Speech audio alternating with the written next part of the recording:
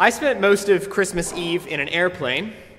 They say that Christmas Eve is one of the quietest days for travel in the United States, but it didn't feel like it yesterday evening.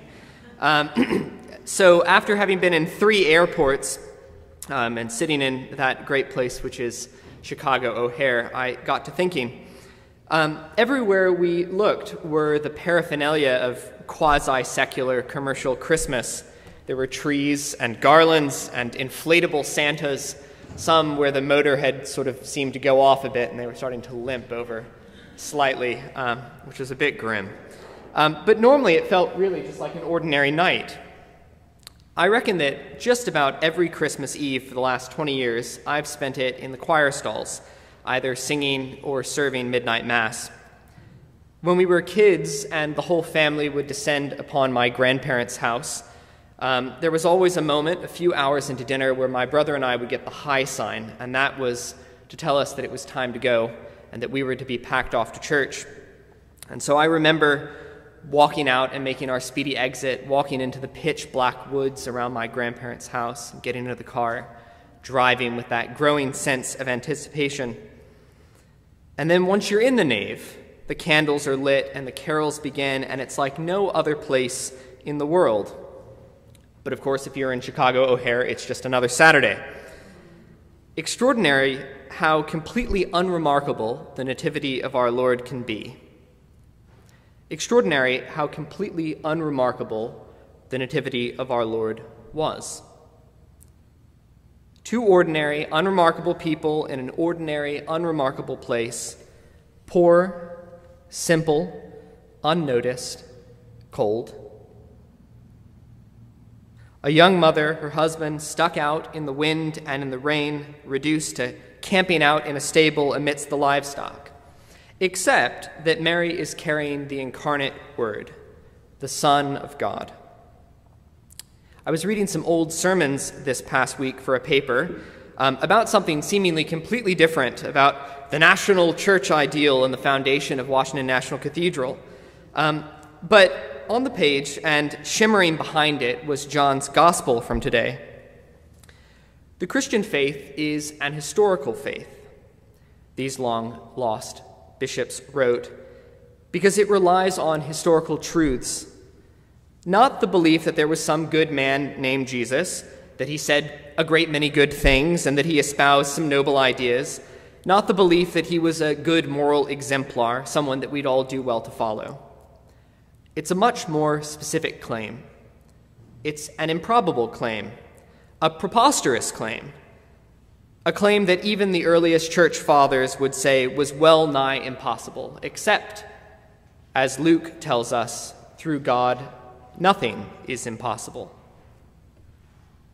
This is the claim that God, that divine force that willed into being the heavens and the earth and all that therein is, came down to earth to dwell amongst us.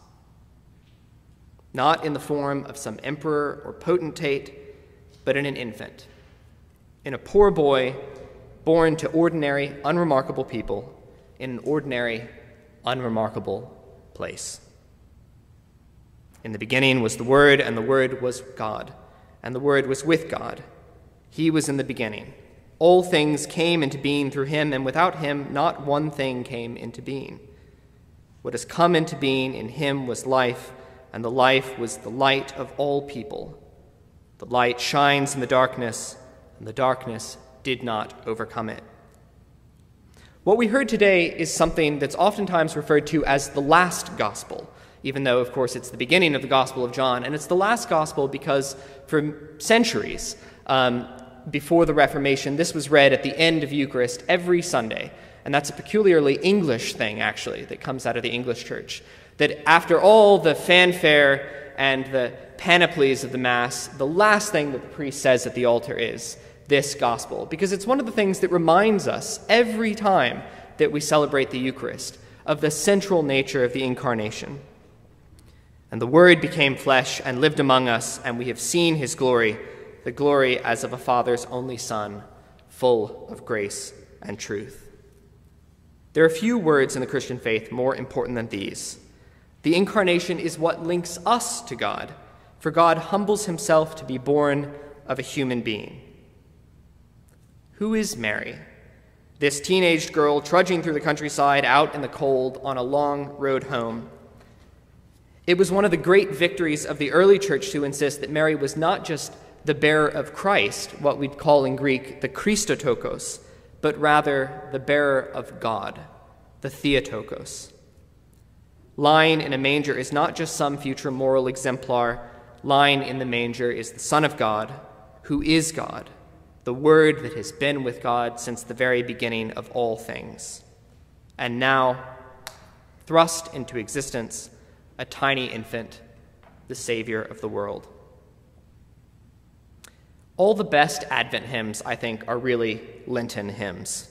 None perhaps more than Bruce Blunt's and Peter Warlock's Bethlehem Down, which some of you may have heard. And it goes like this. When he is king, we will give him the king's gifts, myrrh for its sweetness and gold for a crown.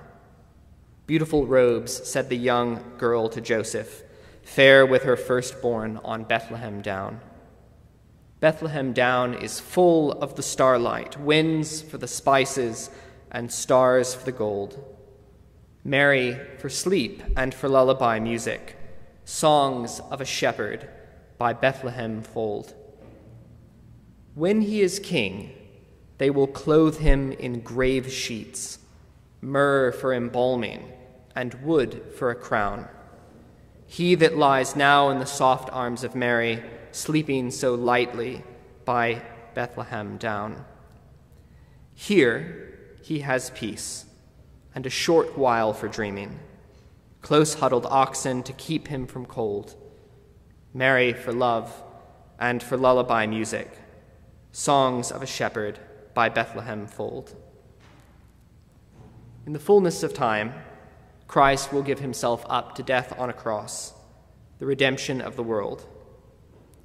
But today, he sleeps in a manger, a child like any other, the Word made flesh, come to dwell among us. In the name of the Father, and of the Son, and of the Holy Ghost. Amen.